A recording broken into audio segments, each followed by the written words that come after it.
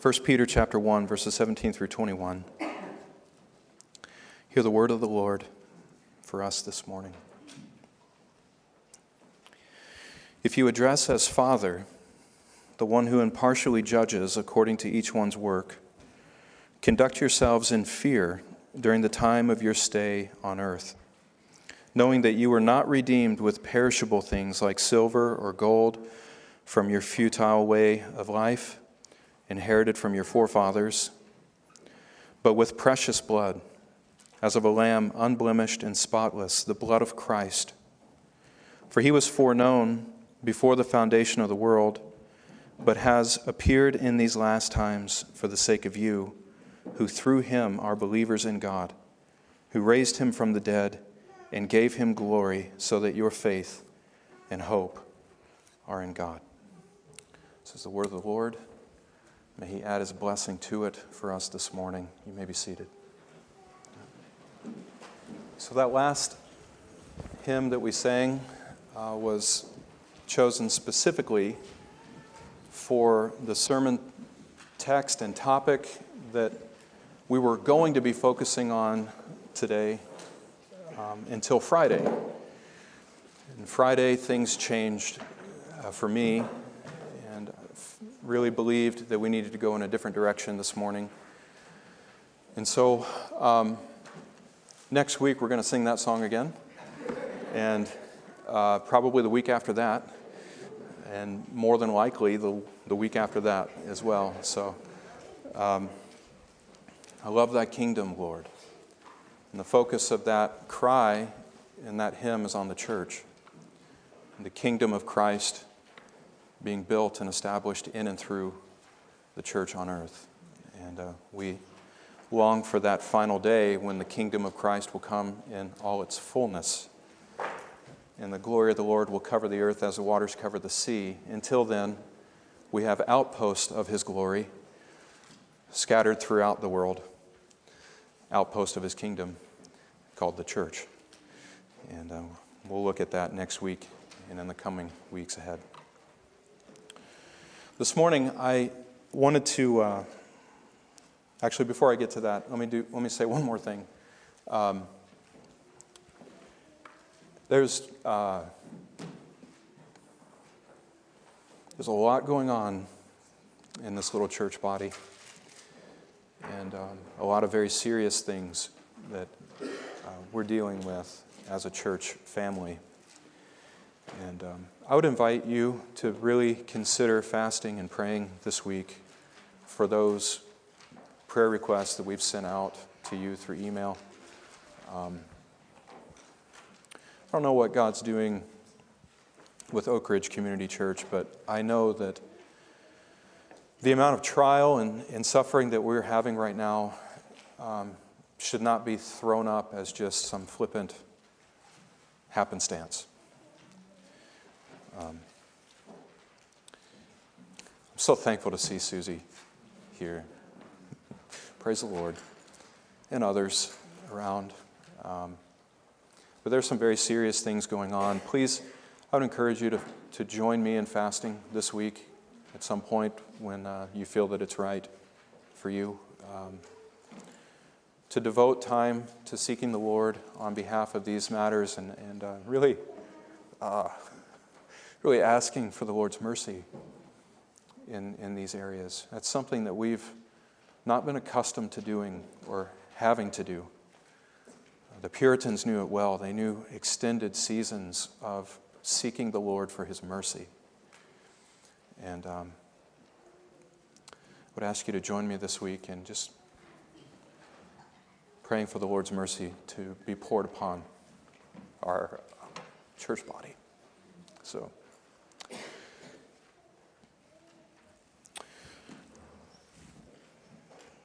would you pray with me? Why don't we just pray together, and then we'll get into the sermon this morning. Father, thank you for your holiness, the hallowedness of your name, and your dedication to see the hallowedness of your name manifested in this world.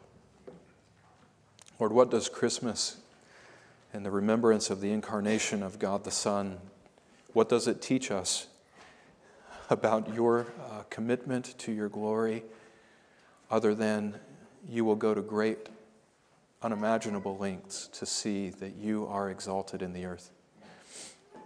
And Lord, we're commanded in your word to be still, to know that you are God, that you will be exalted in the earth, you will be exalted among the nations. And Lord, no matter how dark or poor or cloudy our vision of that reality may be in our current circumstances, we know that your commitment to your glory will prevail over all things. And in the end,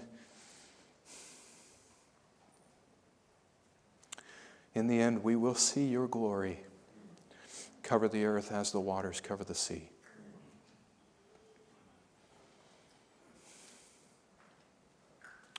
Lord, I long for that day when every trial is absorbed in a holy understanding of your intention behind it.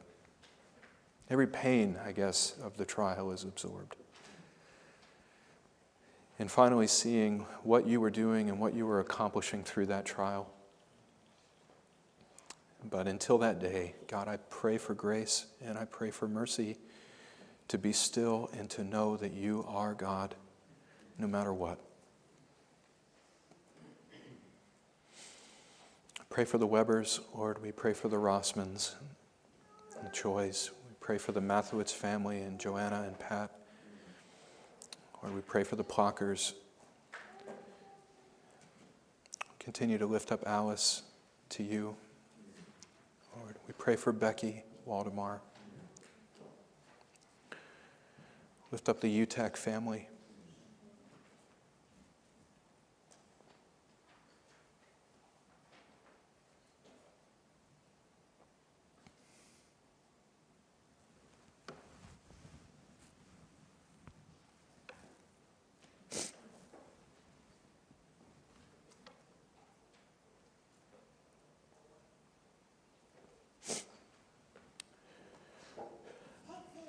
You know. Lord, you know. Father, we pray for mercy. As a church body, we pray for your purposes in refining us and fulfilling in us what is lacking in our conformity to Christ. Lord, we pray that you would see that realized in us, Lord, that your mercies would be poured upon us and that we would see them.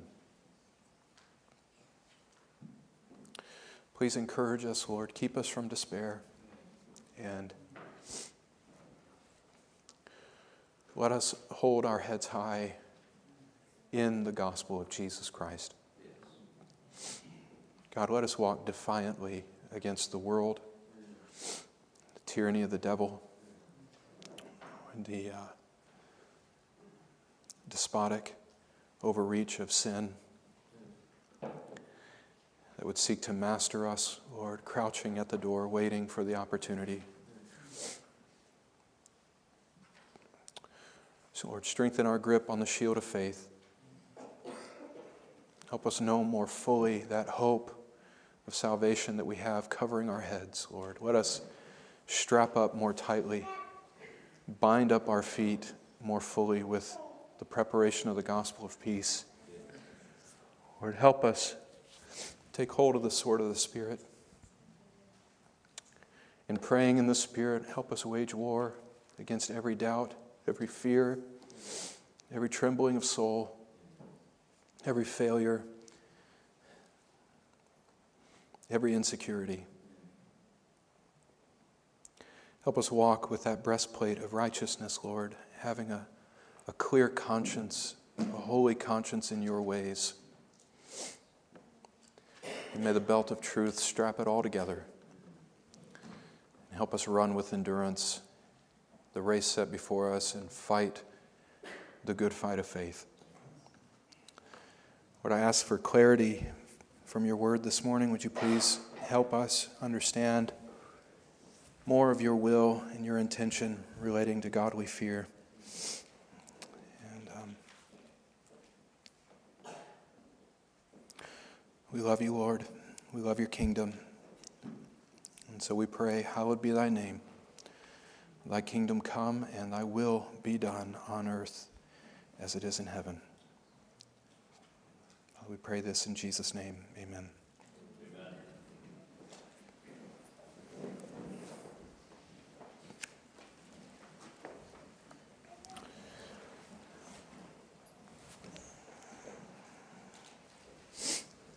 Well, the last Lord's Day, we were in 1 Peter chapter 1, verse 17.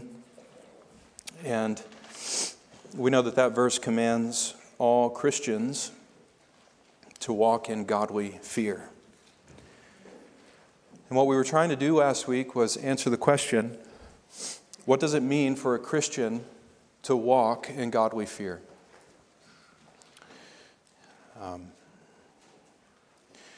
Just by the way, on your sheet, your note sheet, if you take notes, if you use that sheet, you can cross out the title on the top, and you can put godly fear dash clarifying some questions. That is, or maybe answering some questions, but that is the title for this morning. I heard from many of you that last Sunday's sermon was very helpful and that you greatly enjoyed it, and that is always an amazement to me. I stand in awe of the Lord using someone and something like me to bless His people, and I'm grateful for that. I know it's all of God, and I'm glad that it was an encouragement to many of you. However, there were some of you that reached out with some questions and with some responses to the sermon that made me feel that I needed to clarify a few things before we move on. So I was going to write it in a blog or, in a post on Into the Weeds. I actually had it all written up, and then I thought, this is way too long, first of all. No one's going to read this. And then secondly, I think it would be more helpful for it to come from the pulpit rather than saying, hey, go read this on the website. So, in light of that, there are three things that I want to try to clarify today relating to walking in godly fear. The first is, I want to clarify and just reiterate maybe the kind of fear that we're talking about when we're talking about walking in godly fear. I also want to, secondly, clarify as much as I can understand this. Now, I'm very limited on this topic that I'm about to mention, but as much as I can understand this topic, I want to clarify what it will mean or what it will be like for a believer to face God in the day of judgment. I'm going to give you my best go at it. You're going to be left with questions, and I will not have those answers for you. Maybe, depending on the question. But thirdly, I want to try and clarify God's purpose behind instilling this kind of fear in the lives of His children. What is God's purpose in sparking fear in our hearts? So those are the three things I want to talk about.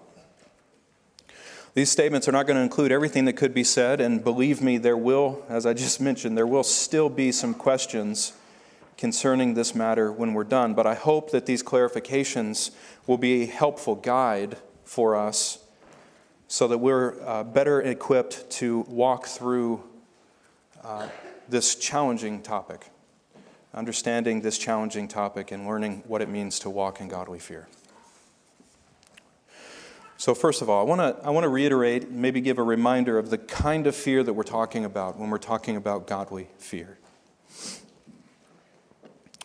I say godly fear in order to distinguish it from ungodly fear. You guys remember that from last week. Now, borrowing from Charles Spurgeon, I just want to reiterate that the way that we distinguish between those two kinds of fear, that there's a godly fear, there's an ungodly fear, the way we distinguish between those two, as we were helped by Charles Spurgeon, is that ungodly fear causes a person to run away from God. Godly fear causes a person to run to God. So ungodly fear in the heart of a person will cause a person to flee away from the presence of the Lord. We saw that example in Genesis 3:8, right? Adam and Eve, after they sinned and they transgressed the law of God, when they rebelled against Him in the garden, as soon as that happened, they heard the Lord walking in the cool of the garden, and what did they do? They ran away in fear. They sought to hide themselves from the presence of the Lord. And what kind of fear is that? That's an ungodly fear. We saw in the parable of the talents, the one servant with the one talent was afraid of his master and was afraid to do anything with what his master had entrusted to him. So what did he do with what was given to him? He buried it away, right? And that was avoidance. He was avoiding the fact that he was going to have to answer to his master someday for what he did with his master's things. And so that is a kind of ungodly fear. It's a kind of fear that makes a person afraid to come to God, because it's the fruit of guilt and shame and hopelessness and despair and dread with no hope added to it. It is simply a perspective that is limited to viewing God as a righteous judge and viewing yourself as a guilty sinner and understanding the inevitable consequence. The inevitable consequence of that is condemnation, it's judgment, it's hell.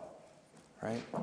Now that reality causes people to be consumed with an ungodly fear such that it doesn't motivate them to come to the Lord. But a godly fear is not like that. A godly fear does have within it guilt and shame and sorrow and grief and hopelessness and even at times despair. But what distinguishes godly fear from ungodly fear is that it will always be partnered with hope. Godly fear will always be paired with hope in relation to who God is. It's not limited to understanding God merely as a righteous judge. It's also expanded to understand that though God is a righteous judge, He is also a God of grace and compassion and mercy. A God who promises for all who come to Him that He is abundant in loving kindness and faithfulness for them. Right? A God who is ready to forgive, Psalm 86:5 says. It does have a measure of guilt and shame and sorrow and grief and even trembling, and that's just a normal reaction of being awakened to something that is true about God. Right? If you don't tremble at the thought of judgment and understanding the reality of God's law coming to bear upon you as a sinner, then you do not yet know what it means to fear God. We ought to feel that trembling of soul whenever we consider the standard that God created us to live up to and then realize how far short we come of it. Just the reality of who we're dealing with whenever we're talking about God. We are talking about the God who made us, the God who owns us, the God who is sovereign over us, the God whose right it is to decree what is right for us and what is not right for us. That is the God against whom we have rebelled, the God of unimaginable power and authority, who will bring to bear upon sinners the unimaginable depths of His wrath in hell. When we consider those realities together, we better tremble before the presence of the Lord. That is a real experience that even believers ought to have, right? But the difference between having an ungodly fear, that reality would cause us to flee away from the Lord, and having a godly fear where that reality actually is the reason we're running to Him, that is the difference. The difference is hope. So, when the Holy Spirit births godly fear in the soul, it urges us not to run away from God or to try and hide from God, but it compels us in that fear to come and make peace with God, right? Like Jesus said in Matthew 5, make peace with your enemies before you come to the court. Godly fear makes us want to seek out a means of making peace with the Lord. And by God's grace, those who respond in fear to His terrifying judgments find the Lord Jesus Christ is His terms of peace. And we're enabled to come to Him. And so there's the main distinguishing factor. Godly fear is always permeated with hope. It always has confidence and trust and belief that God's promises to receive every person who forsakes their sin and comes to Him for help will find mercy and receive grace, that they will find compassion richly poured out upon them by the Lord. This is the kind of fear that Psalm 147 says God delights to see in His children.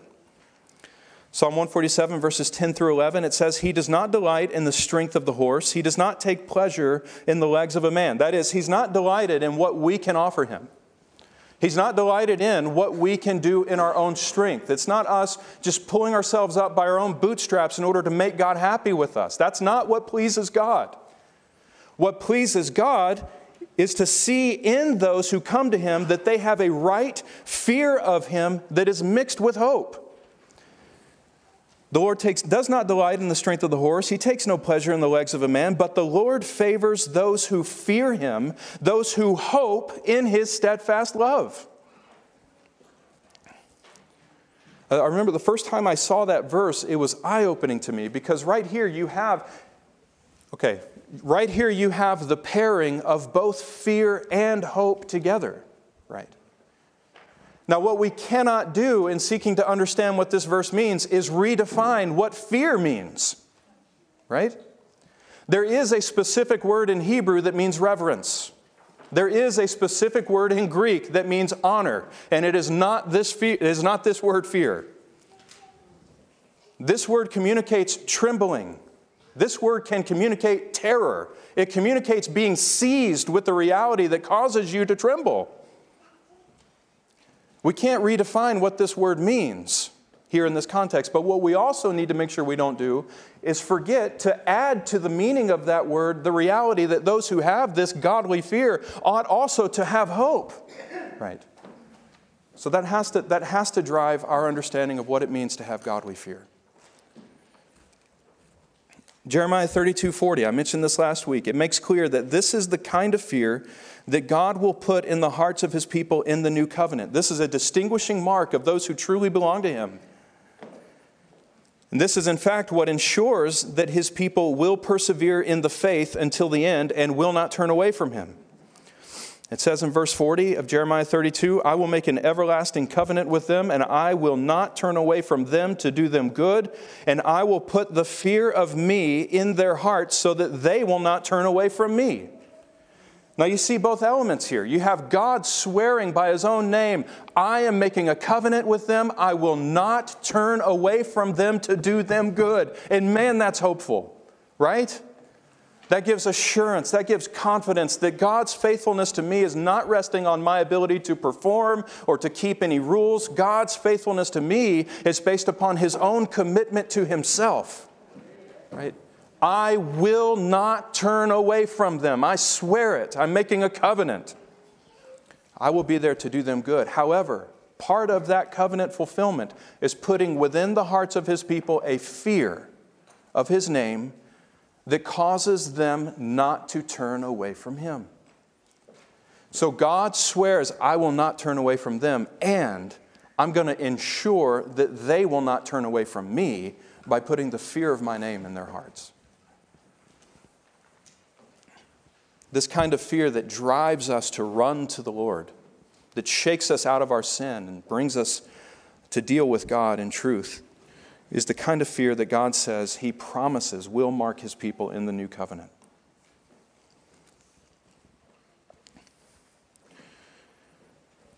Now, I know that was nothing new. I shared all of that last week, but I just wanted to reiterate it so that we're all on the same page. Now, for some clarifications concerning the judgment that the believers are going to face when they stand before the Lord. As I said before, I'm not going to have all the answers here. I don't know exactly what it's going to be like for the believer, but I do know certain truths that we are told in the Scriptures that we cannot deny. Now, I want to highlight 3 of them that I think will help us think through this issue of standing before God in judgment as believers. This is coming from 1 Peter 1:17, where Peter tells us to walk in fear because God is going to judge each one of us impartially, right? It's talking about the day of judgment. Well, what is that day going to be like for the believer? First of all, I need to I need to bring together these 3 statements. So all of these statements are linked together, okay? They build on each other. Number one truth that needs to guide us in our understanding of what it's going to be like to stand before God in judgment as believers. Number one truth. In Christ, believers have the promise that the totality of condemnation for our sin has been dealt with. Number one. In Christ, believers have the promise that the totality of condemnation for our sin has been definitively dealt with. The finished work of Christ, in other words, ensures that no believer will receive condemnation when he or she stands before the judgment seat of God. Colossians chapter 2, verses 13 through 14. You guys probably know this one pretty well. These verses declare that the entire record of debt that we owe to the law of God has been dealt with in the Lord Jesus Christ. If you have your Bible, turn there. Colossians 2, 13 through 14. I think we got it up here, but if you can look at it in your Bible, that's always better. Verse 13, when you were dead in your transgressions and the uncircumcision of your flesh, He made you alive together with Him, with Christ, having forgiven us all our transgressions, having canceled out the certificate of debt consisting of decrees against us, which was hostile to us, and He has taken it out of the way, having nailed it to the cross. So here Paul is talking about this certificate of debt. This certificate of debt that has certain decrees that stand against each one of us. Now, what is that dealing with, right? That's dealing with the record of debt that is tallied up in relation to our disobedience to God's law. We have not kept God's law. We have not fulfilled our calling to be holy as the Lord is holy. We have not been adequate image bearers as is reflected in the holy law of God. We have broken His law. We are all guilty. We've come short of the glory of God. And these records, these decrees, this record of debt is what stands against us, testifying about us that we deserve the holy wrath of God. We deserve the punishment that the law metes out upon the sinner, which is death, eternal separation from the goodness and the presence of God's grace. Paul says, in Christ, for the believer, this certificate of debt consisting of decrees against us has been utterly canceled. He uses another word here. It's been taken out of the way. What does that mean? Well, when something's in your way between you and another object, you have to go around that object, or you have to go through that object, or you got to go over that object, or sometimes under the object in order to get to the goal, right? In order to get to the place where you're trying to get, if something's in the way, it's an obstacle.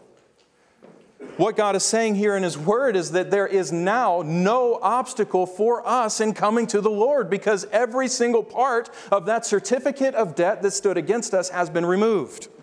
It's been taken out of the way. And how was it taken out of the way? Well, it was taken out of the way when the Father took it and put it in His Son's hand and nailed it to the cross. Right?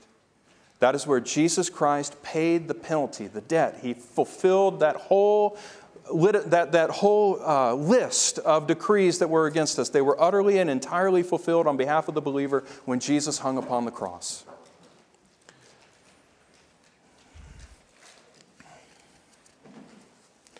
Now that means that when Jesus Christ hung upon the cross, when the Son of God was nailed to the tree, He held that record of debt in His hands to show all creation that forever and always these sins for which He was dying have been paid for with His blood. And there is not a single jot or tittle left on that certificate of debt that any of us will have to answer for in relation to condemnation. You with me on that? The record of debt has been fully taken away. This is what it means in Galatians 3:13 when it talks about Christ having redeemed us entirely from the curse of the law. How did He do that? By becoming a curse for us. Now, if we're hoping in Christ, we're hoping that Christ became a full curse for us. That means that at the same time, we are expecting that we will not experience any of that curse from the hand of God. So if Jesus Christ became a curse for us under the wrath of God, according to the demands of the law in our place, that means He has fully satisfied it. There is no curse left for us to experience. Right? John 3:18, Jesus says, whoever believes in Him is not condemned, in this sense of finding condemnation in the presence of God. But he who does not believe is condemned, because he does not believe in the name of the only begotten Son of God. The one who believes is not judged, He says. John 5:24, he's not judged because the believer has passed out of judgment and into life. Right? All of these just build this consistent testimony that for the believer, when we stand before the judgment seat of God, there is no wrath for us to face. Jesus Christ has faced it all. Romans 4:25 says the same thing. Hebrews 9:26, Jesus died once for all. He appeared in these last days to put away sin by the sacrifice of Himself. Putting it away means that it's never going to be able to raise its ugly head again. So in light of these statements, we can definitively say that on the day of judgment, no believer will be called to answer for their sin under the threat of condemnation in the presence of God. Okay? Did you follow me through all that? Some of you did. Number 2. Not only does the Bible make clear that believers will not face condemnation on the day of judgment, but it clearly declares that believers will give an account of themselves to God on the day of judgment. So even though we're not facing God for the sake of being condemned and enduring His wrath, we are nonetheless facing God for evaluation. We are facing Him in the day of judgment. And we will be called on that day to give an account for every area of our lives that have not yet been conformed to the image of Christ. But it will not lead to our condemnation. Romans chapter 14, verses 10 through 12 states very clearly that all believers will stand before the judgment seat of God in order to give an account of ourselves to Him. Right, you see that there? Why do you judge your brother, or why do you show contempt for your brother? For we shall all stand before the judgment seat of Christ. For it is written, as I live, says the Lord, every knee shall bow to me, and every tongue shall confess to God. So then, each one of us will give an account of ourselves to the Lord. That is a very clear statement in Paul's writing to believers. 2 Corinthians 5, verses 9 through 10. Paul says, but we have as our ambition to be pleasing to God, for we must all appear before the judgment seat of Christ. Now look at that. Paul says we have as our ambition to be pleasing to God. Notice what he doesn't give as a reason for that. He doesn't give as a reason for that all the good things that God has done in his life, even though that is part of it. He doesn't say here we have as our ambition to be pleasing to God because God saved us, because He poured His grace out upon us. Now, that's not what Paul says here.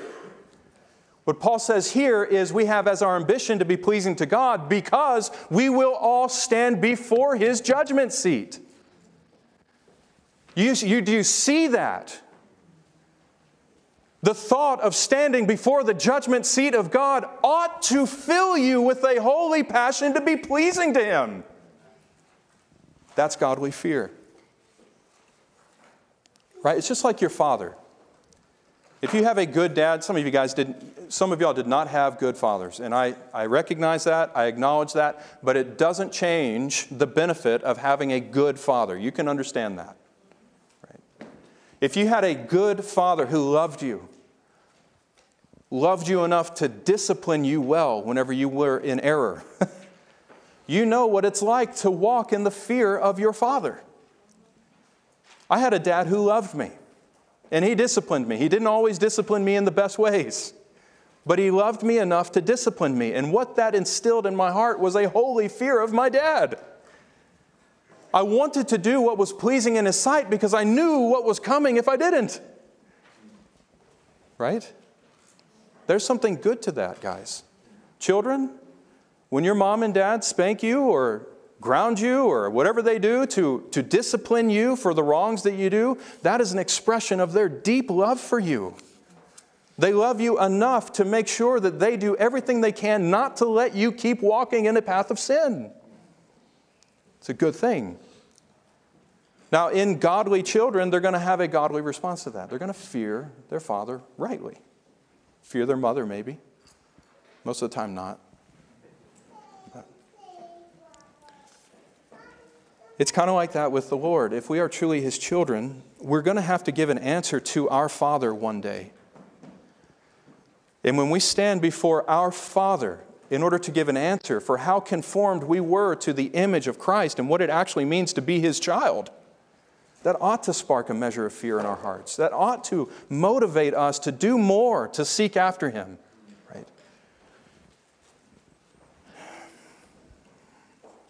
So, 2 Corinthians 5, 9 through 10, Paul says, we have as our ambition to be pleasing to Him because we must all appear before the judgment seat of Christ. Now, I don't mean to go here and there and here and there this whole time. Listen, this was written on Friday and Saturday morning. You guys are just going to have to deal with any craziness that you experience listening to me preach this morning. But I do want to point out here that when we stand before the judgment seat of God, look who we're standing before.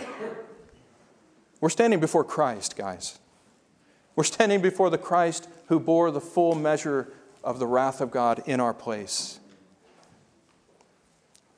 We're not standing before the judge, in other words. We're standing before our brother who came to deliver us from judgment. I think it's really important to keep that in mind. 1 Corinthians chapter 3 is the next one I want to point to. 1 Corinthians chapter 3, verses 13 through 15. Now again, I'm trying to build a case that the Bible makes clear. We will give an account of ourselves to the Lord on the day of judgment, but giving account on that day is not under the threat of condemnation. Okay? 1 Corinthians chapter 3, verses 13 through 15, even though these verses are directly speaking of the judgment that ministers of the church will face. These are talking about those who labor in ministry in the church. That's what this judgment is specifically talking about. Even though that's directly talking or directly being applied to ministers, these verses nevertheless lay down a principle for all believers to take to heart. Starting in verse 13, Paul says, each man's work will become evident. I'm going to start in verse 12. Now, if any man builds on the foundation with gold, silver, precious stones, wood, hay, straw, each man's work will become evident, for the day will show it, because it is to be revealed with fire. And the fire itself will test the quality of each man's work.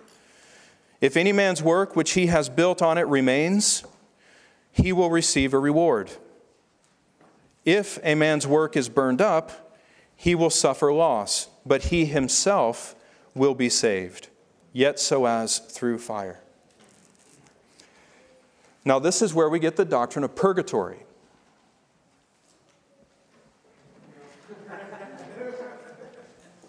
Well, this is where some get the doctrine of purgatory. Some of you were awake for that. Yeah.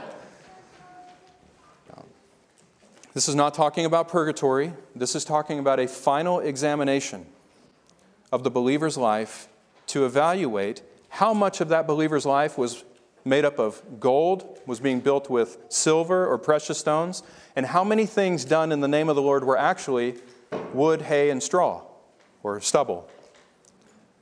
See, it's this final evaluation before the judgment seat of God where what I was talking about last week, He holds up the standard of what it means to be a child of His.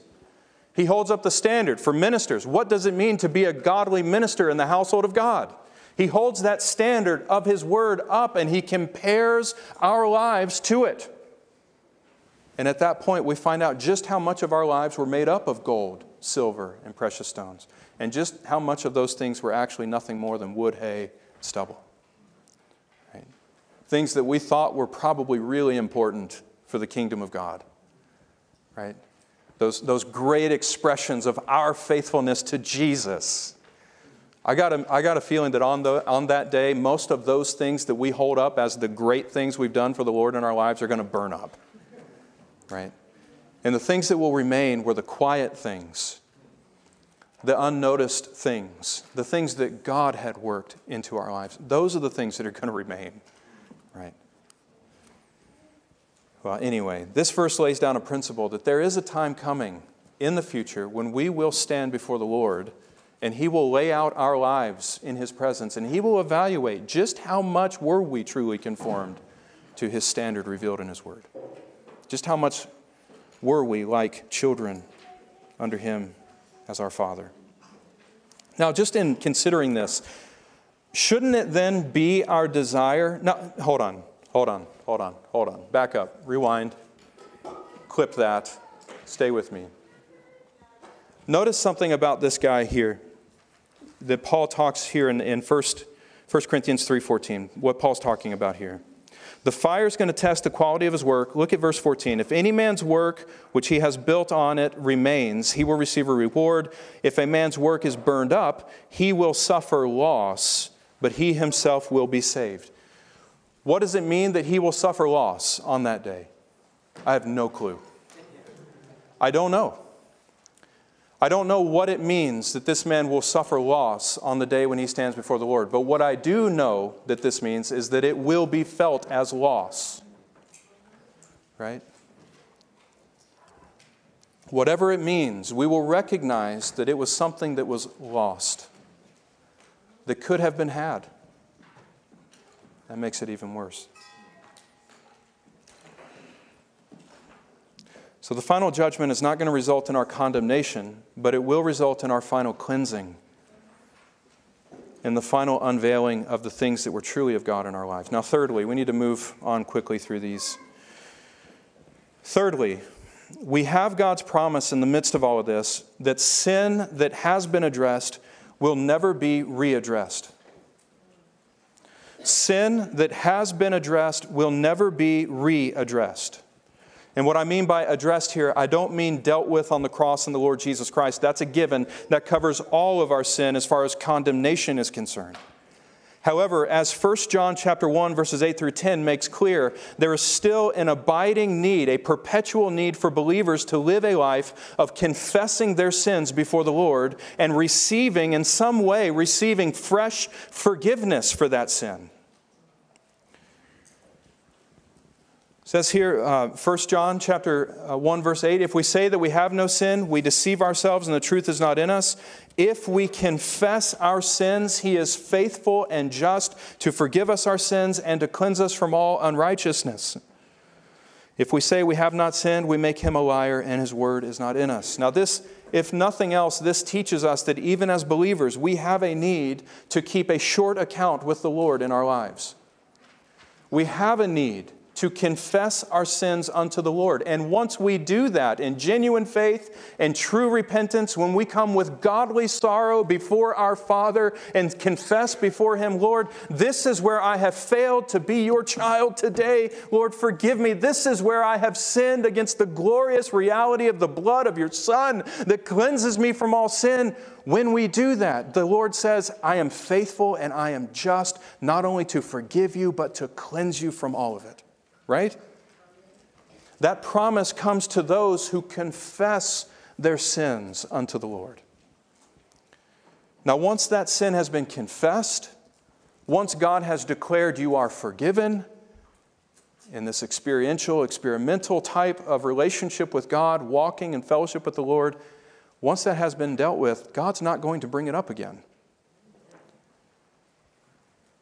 He's not like an unfaithful, unloving spouse that continues to bring up sins from the past over and over and over again. Right? He's not like a merciless or graceless parent that continues to hold up the failings of his or her children before their eyes and say, man, you just never measure up. That's not God. That's not God. When God declares, oh, I forgive you of that. Yes, it was wrong, but I forgive you. He will never bring that up with you again. Now, the effects and the consequences of that sin will definitely have to be addressed. But He will never hold that up as a barrier between you and the Lord anymore. That's what this word forgiveness means, right? We confess our sins. He is faithful and just to forgive our sins. You know what that word means? It means release.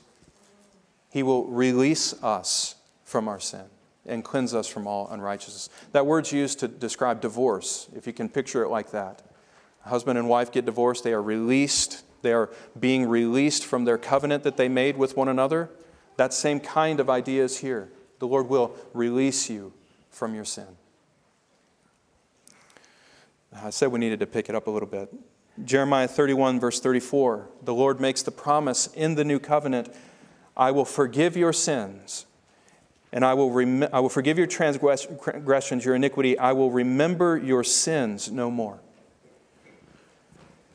Now, the Lord can't just forget about sin, but you understand what He's saying here. In the new covenant, there is a commitment on the Lord's part that once sin has been forgiven, He is not going to keep it in the forefront of His mind in relation to you anymore. It's not there. It is no longer the filter through which He is seeing you, if you will. He says, I will remember it no more. Isaiah 43:25, God promises for His people that He will wipe out sins that have been dealt with once for all. In other words, sin that has been wiped out has been utterly removed and will never be seen again. Isaiah chapter 1, verse 18. Once someone comes reasoning with the Lord, that is confessing their sin to the Lord, once they come reasoning with the Lord makes this promise. Though your sins are as scarlet, I will make them white as snow. Right? Sins that have been made white as snow, sins that have had the stain of sin removed, sin being removed. When God has accomplished that work, He's not all of a sudden going to change it back into scarlet. Once He has made it white as snow, it is white as snow to stay. Right? So, anyway. God's promise is that sin that has been addressed will never be readdressed.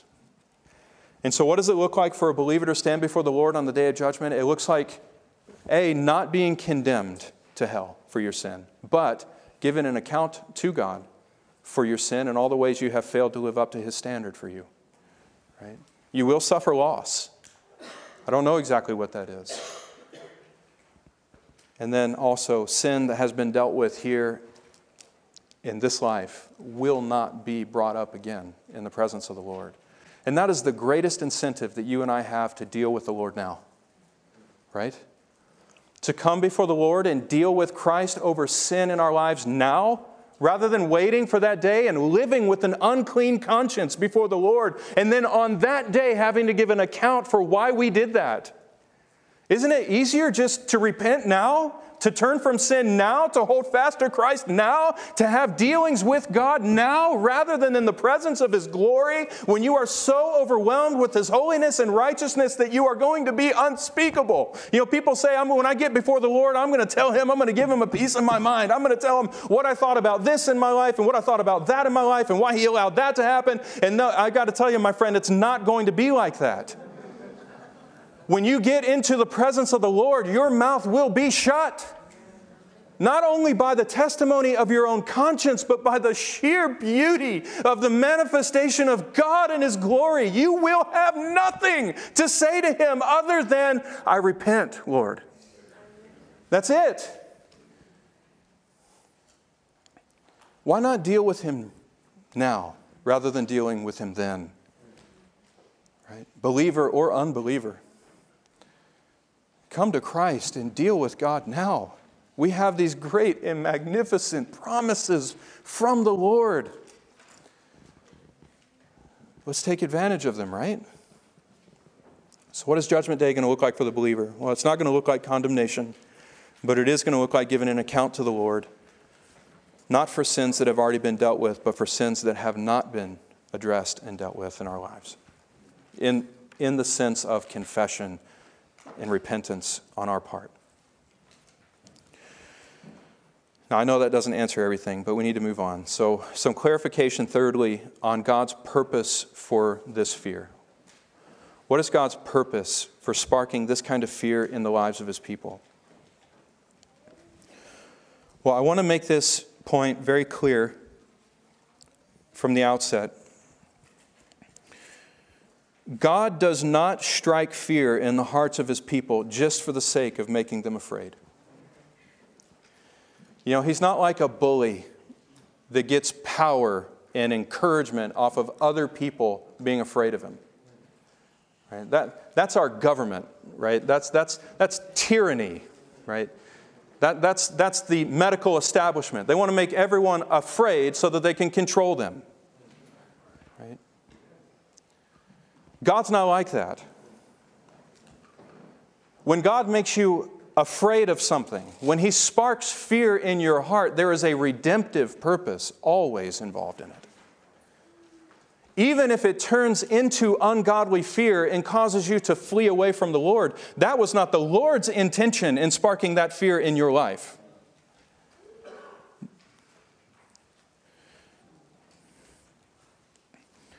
No, God has designed you and I to be creatures who have the emotional capacity to experience fear. That is a gift from God. Fear is a good thing, and it was designed by God. It was designed by Him for a specific purpose. Now, what is that purpose? First of all, God did not design fear to be an end in itself. He designed fear to be a means unto a greater end.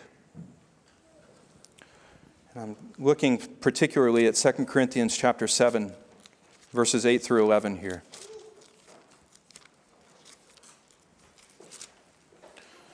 Second Corinthians 7, verses 8 through 11.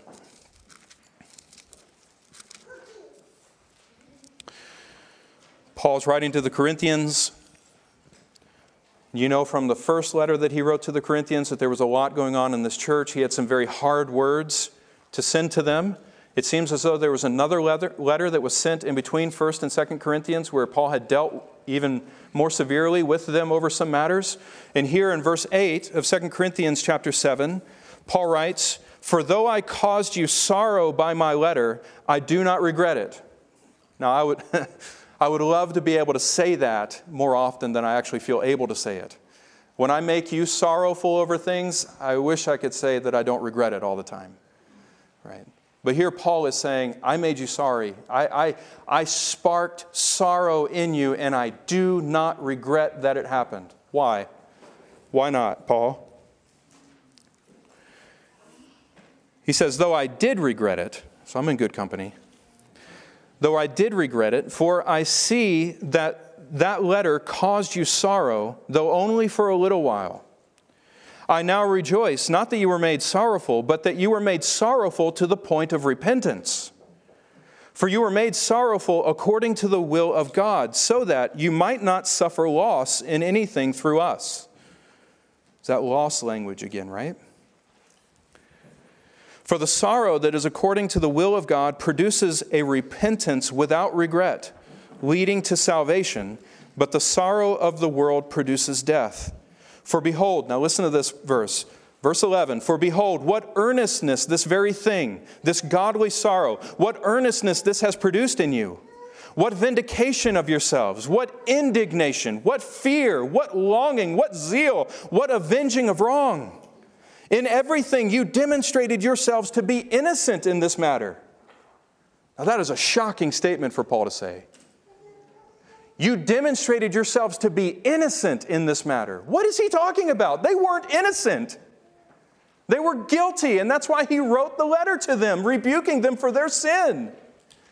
And yet Paul says, listen, in the response that you had to what I wrote, you proved yourselves to be innocent. Because when I wrote to you, you were filled with godly sorrow. And that godly sorrow led to repentance. And look at what he lists in the category of godly sorrow. What does he describe that godly sorrow as entailing?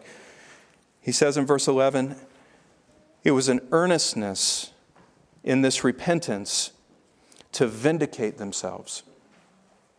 To make themselves right, by the way. It was a godly sorrow that had indignation for their sin and for their own failures before the Lord. It was a godly sorrow that was mixed with longing and zeal and avenging of the wrong. But look at what's right in the middle there. It was a godly sorrow that was mixed with fear.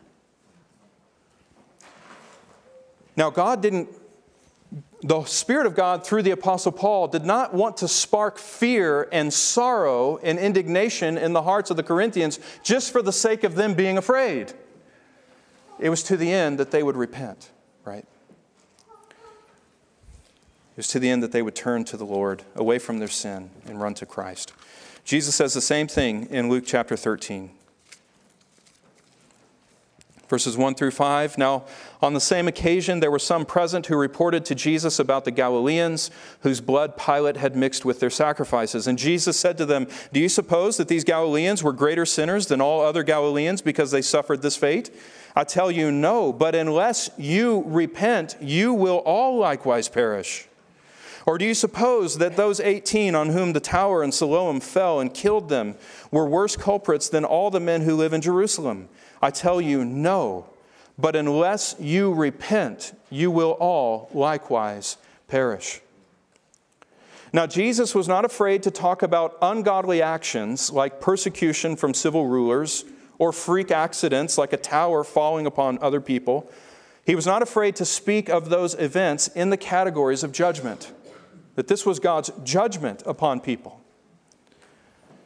And he directs the people who are listening to him, he directs their attention to this reality and tells them this same thing is going to happen to you unless you repent. Now, what's Jesus seeking to accomplish in them there? He's trying to get them to be afraid of something so that they would move away from what they're doing and move towards a right direction, right? Unless you repent, this will happen to you as well. Now, I just want to point out there quickly, I know we need to be moving along, but Christ's intention in bringing up the tower in Siloam falling or Pilate mingling the blood of some worshipers with their sacrifices, Christ's intention in doing that was to spark fear in the hearts of those who were listening, but not simply for the sake of making them afraid. He wasn't just trying to scare them into saying, God's going to treat you just like that unless you repent. He wasn't simply trying to scare them for the sake of scaring them. He was trying to scare them into godly action.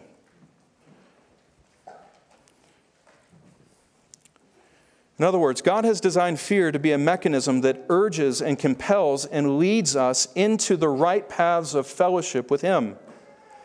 So fear is not a bad thing, and fear in itself is not an evil thing. Fear actually serves a good purpose.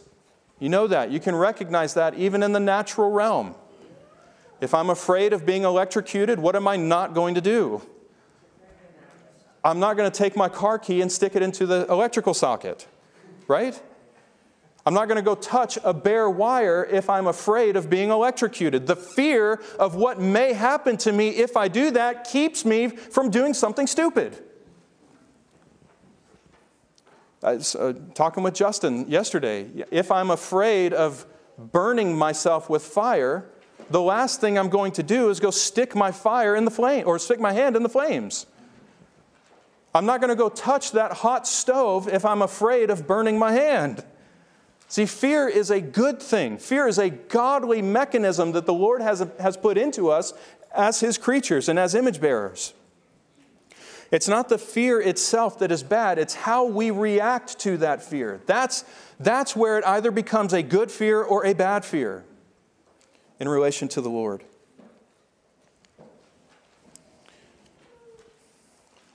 It's in that sense that Galatians 3:24 talks about the law being our tutor to lead us to Christ.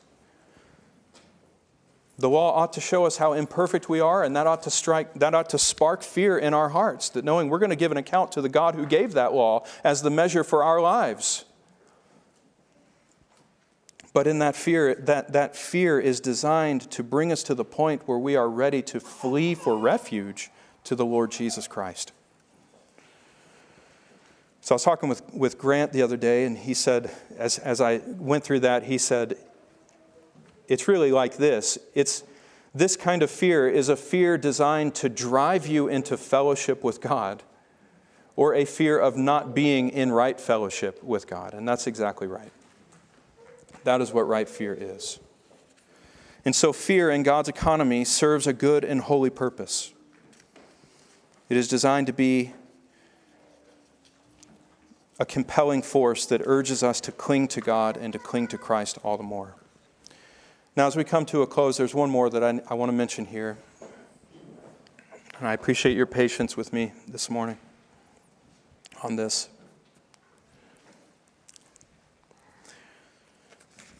God's purposes in fear are not only designed to lead us to a greater end. It's not simply for the purpose of making us afraid, but it's to spark in us a holy desire to seek Him.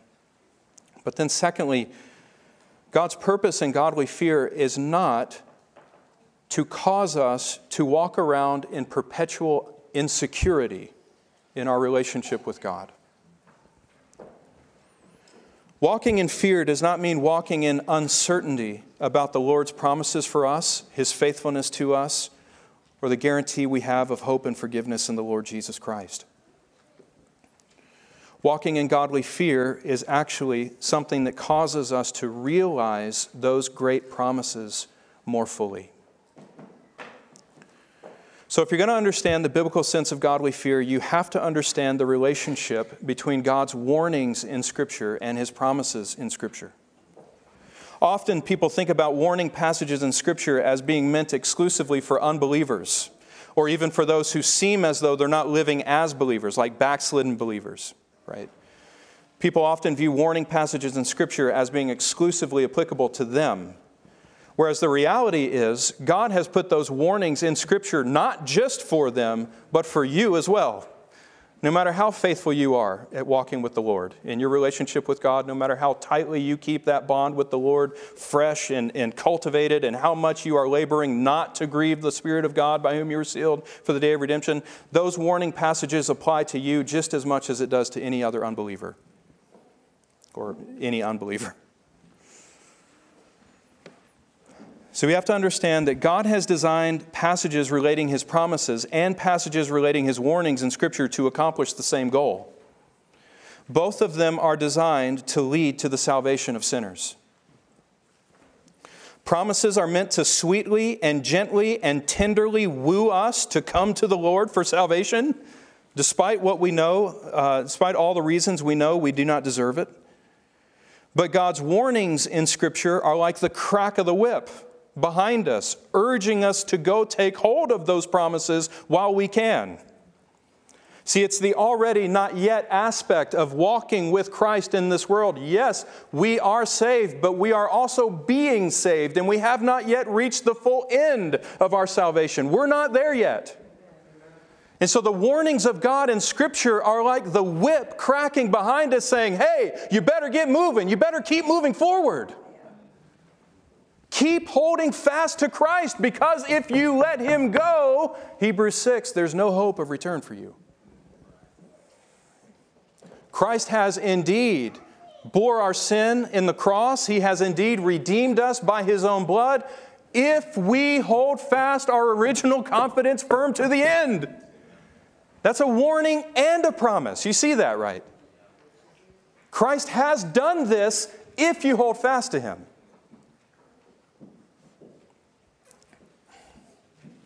So the promises are designed to woo us to come to the Lord. The warnings are designed to urge us to come to the Lord, right? You see this, for example, in Exodus 34, verses 6 through 7. This is my favorite example of this reality.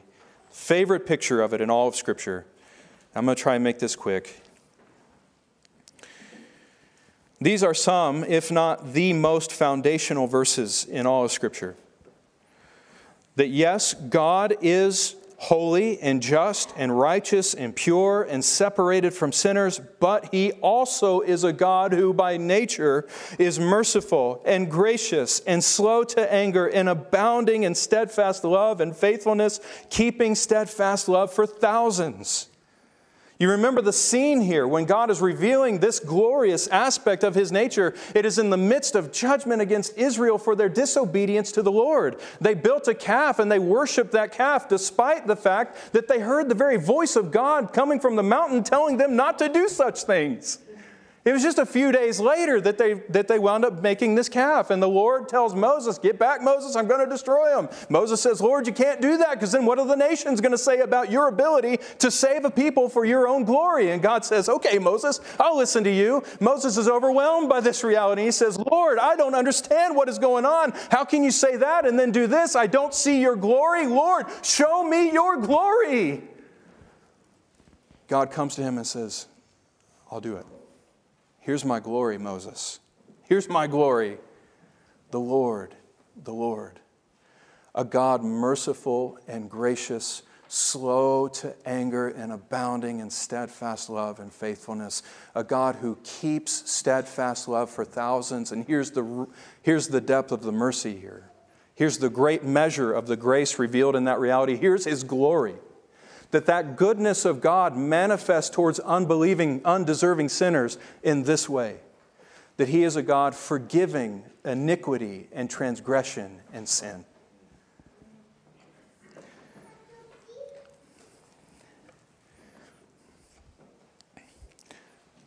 This is the real measure of God's mercy and the depth of His grace. And this is the promise that this passage is designed to amplify for us. That even when we are at our worst as sinners, we can still come to God and know that because God innately is gracious and compassionate and slow to anger and abounding in steadfast love, no matter what we've done, we can still come to Him and expect Him to pour out upon us forgiveness and mercy. Not because we've deserved it, but because this is an aspect of the very essence and the nature of God's being. It belongs to God as God to be like this. That's what the Lord's saying. And that's my glory, Moses.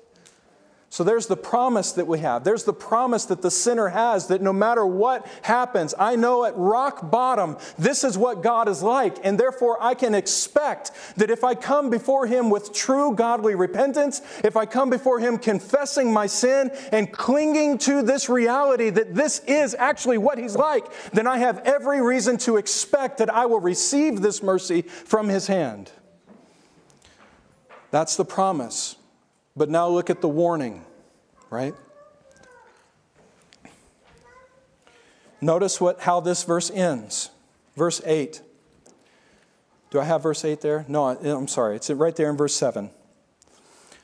"Who keeps loving kindness for thousands, who forgives iniquity and transgression and sin, yet He will by no means leave the guilty unpunished." Now wait a second. Having iniquity and transgression and sin, doesn't that make you guilty? And yet it says here, the Lord not only, He's going to forgive those who have iniquity, transgression, and sin. And yet the very next statement says, "I will by no means clear the guilty." How do those two things relate? Well,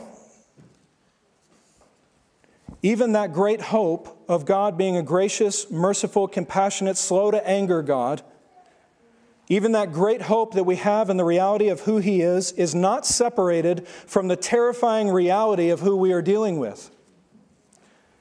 All these things are true, and yet God will by no means leave the guilty unpunished. Now that paints the partnership here perfectly between promise and warning. You have all the reason as a sinner that you need to put your hope and trust in the Lord because of who He is, His grace and mercy. But you also have every reason that you need to fear Him and to be terrified by His judgment based on the reality that He will not leave those who are guilty unpunished. What does that mean? What is that communicating to us? That's communicating to us the reality that we need to come to God and have our sins dealt with now. He is a gracious and compassionate and slow to anger God, but only for those who come to Him. Those who remain in their guilt, those who spurn Him, those who turn their backs on Him, God will leave them in their sin and then treat them accordingly. Right? This is a picture of just the promise of God's grace and the reality of his judgment, coming together as a promise and a warning to encourage us to come and be saved. You see the same thing in 2 Corinthians 6, 14 through 7:1. I'm not going to go into that, but Paul says in verse 1 of chapter 7, 2 Corinthians 7, that therefore, having these promises, beloved, let us cleanse ourselves from every defilement of flesh and spirit, perfecting holiness in the fear of the Lord. See, the promises are there to encourage us to come to the Lord. Fear is there to encourage us to cleanse ourselves from everything that would hinder us from grabbing onto those promises. Then you see in Psalm 25, verse 14, that the secret of the Lord is for those who fear him, and he will make them know his covenant. That's the blessing of walking in the fear of the Lord. That God will make you know his covenant, and he will be secretly intimate with you. That's what that Hebrew word there means. Intimate friendship is what it's communicating. It's for those who fear him. And so the purpose of promises is to assure us of the reality that there is an alternative to the condemnation that we deserve as sinners. And the warnings are intended by God to frighten us out of our stupor and out of our indifference and to rouse us from our numbness and sin so that we can get up and run and keep running to take hold of what God offers us in his Son. And this is what it means to walk in the fear of the Lord. It means that we live in constant regard and constant reference to God. It means that we live in a conscious understanding that God is holy and righteous and also righteously vindictive, and at the same time is gracious and compassionate and slow to anger and forgiving. Walking in godly fear simply means that we walk in such a way that allows both of these realities to have their full effect in our lives. Which is effectively this, simply driving us to cling more tightly to God through our Lord Jesus Christ, pressing in on us to abide in his kindness, and urging us to hold fast to his grace and promises and his gentle, loving embrace that is ours in Christ Jesus our Lord. That's what it means to walk in the fear of God. How do you do that? How do you cultivate a godly fear over against an ungodly fear? I think the secret is found in 1 John chapter 4, verses 16 through 19. And I'm going to end just by reading this and directing it to your attention. 1 John chapter 4, verse 16 through 19. We have come to know and have believed the love which God has for us. God is love, and the one who abides in love abides in God, and God abides in him. By this, love is perfected with us so that we may have confidence in the day of judgment, because as he is, so also are we in the world. There is no fear in love, but perfect love casts out fear, because fear involves punishment, and the one who fears is not perfected in love. We love because he first loved us. What is the secret of cultivating godly fear over against ungodly fear? Well, the secret is laboring to cultivate a better understanding and trust in the great love that God has shown us in Christ Jesus our Lord. We love because he first loved us, right? The more we understand what that means, the more fully we will walk in the fear of the Lord.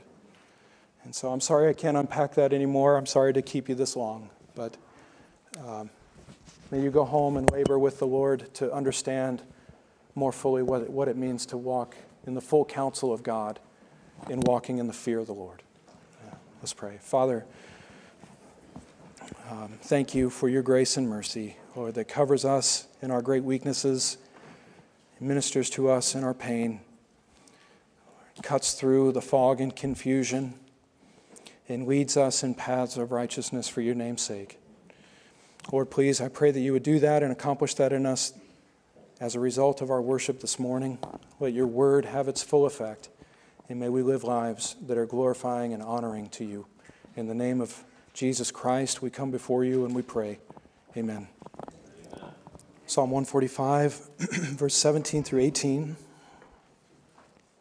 The Lord is righteous in all his ways, and kind in all his deeds. The Lord is near to all who call upon him in truth.